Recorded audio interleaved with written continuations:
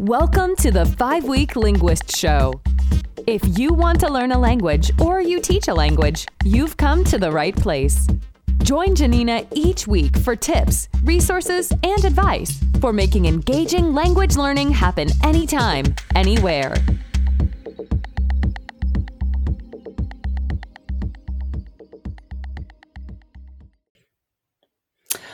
Over the next few weeks, we're going to be talking about pleasurable language learning. But before we really get into that, I want to talk specifically about some of the research that I think best explains how we can learn or acquire a new language. And then we're going to really get into specific activities that we can do to apply this research that will result in acquiring new languages. So if you're unfamiliar with Dr. Stephen Krashen, he is an absolutely amazing person. And I think that he's an absolute genius. And what he's done is, for years, he's dedicated his life to helping people acquire languages and sharing a lot of his research around the world and with language teachers. And it's been so valuable.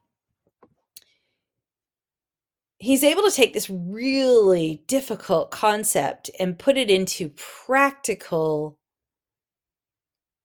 terms that anybody can understand. And I think that he does such a great job of being concise. And I think when you understand something really well, you can do that. You can explain it in a really concise way, and he's certainly done that with languages, and it certainly made a huge difference, my studies of Krashen, to my practice as a learner and teacher of languages. And I'd really like to share with you my summary today of his theory of second language acquisition and the 5 main hypotheses. So acquisition and learning. Acquisition is natural, right? And learning is intentional and more artificial. So think about the way you learned your own language as a child. You were immersed in messages you were read to. You watched television. You listened to songs. You read. With learning, think about some of the formal instruction you had in school. So for example, what's a noun? What's an adverb? Different parts of speech, grammar exercises. Those are examples of that formal learning of languages, really intentional activities you do to be more fluent and proficient and knowledgeable about a language. The monitor hypothesis. This is the practical result of the language learned. And it really focuses on how learners monitor what they've learned and acquired in the new language. So for example, some people over-monitor, some learners, right? And as a result, they become too measured. They're too scared to take risks. They really think about, is this correct? Some people under monitor, and that comes at the expense of accuracy. And an optimal learner will remain aware enough to monitor their use, but also allow for continued progress and don't let their mistakes trip them up. Natural order.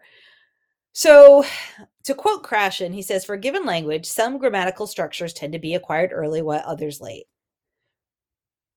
So essentially, I like to think of children. And if you think about some of the simple things they say when they're first learning to speak, right? They're choppy and they're rough. And then by the time that same person, 20 years later, they've been educated, they sound so sophisticated and polished relative to that. And they have this ease of expression. So the natural order seems to be similar among languages and learner profiles. So basically, grammar doesn't need to be learned in a specific sequence. So you're constantly picking up grammar in context as we're acquiring languages, and maybe those aren't mastered until later on after a bit of formal study and a lot of exposure to those structures in the context of real life and the things that we read and we hear. Another example would be, learning when you've begun studying a language like Spanish or French about gender, And still, when you're an intermediate, you understand that concept, but you're still making some errors. And you'll see at the same stages. So a lot of intermediate level students in Spanish will make that gender mistakes with adjectives and that kind of thing. And it's natural. And then as they continue in their studies, those mistakes are going to be more polished and something a lot more accurate, a lot more accuracy, and a lot more comprehensible. Perfect comes later. The input hypothesis. So in order to keep your skills growing in a language, you need comprehensible input, as Krushen says. Basically, comprehensible input is language you can understand. And there's some new things in there that let you problem solve, think, acquire new structures, and they allow you to work on language that's just a little bit more difficult, right, than what you already know. So basically, input, that's where we get language, right? And we're going to talk some specific ways and resources, places to get this input. Effective filter. This can have a huge impact on how quickly you learn a language. So learning languages can be really scary. Some people are extroverts. They have outgoing personalities and they're willing to put themselves out there. And perfectionists are a lot more measured in their communication. And I think they both have real strengths as language learners. Definitely going back to that monitor hypothesis, I think that extroverts just get in there and they start talking, and that's great because that's all that problem solving and really getting in there for what it's for, right? To be able to communicate.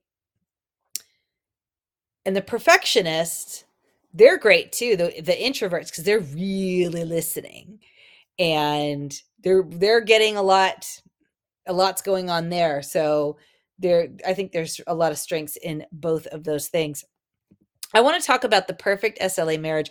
I'm going to talk specifically about Benny Lewis from Fluent in 3 Months because I think he does a really great job of this first hypothesis and really bringing it to life. So learning plus acquisition to me is the perfect marriage, and I think he does a really great job of this. So he's all about speaking from day one, and he will do memorizing a few words, right? And he will get in and have these conversations with native speakers. And I think he really likes italki as well. And even if it's just in the chat box, which is great, because then what he's doing is he's engaging with these highly proficient speakers and he's acquiring everything they're saying back to him. And then that accelerates your progress. So while acquisition is the ideal way to do it, that learning has a great piece in there, that really, those really deliberate activities you do to learn language, you put those two together, and that's the key to fast progress. Culture and language, really important. ACTFL describes cultures as looking at the perspectives, people, and products of a target language or culture. And basically, I would say that's what people make, do, and how they see the world. They're linked. And so as you're focusing on your input, you want to really get input that teaches culture. So think about magazines and reading and history and novels and movies. And we're going to get into that, how to find those resources, in another video. And we're going to talk really specifically about reading for pleasure next week and how to use reading to learn languages. And one thing that we're going to talk about throughout this entire series is about pleasure and about creating pleasurable experiences as you learn languages, to make it really rewarding, not just for the learning, but make it a rewarding time. And I have the word dopamine up here. It's, of course, that what it releases, our reward center, that chemical, it makes us feel good. And I think it's really important to really get into activities that give you pleasure.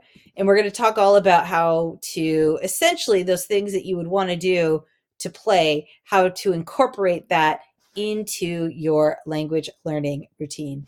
Next week, we're going to talk all about reading for pleasure. Until next time. Thank you for listening to the 5-Week Linguist Show with Janina Klimas.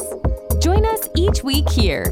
And visit us at reallifelanguage.com/reallifelanguageblog for more resources for learning and teaching languages.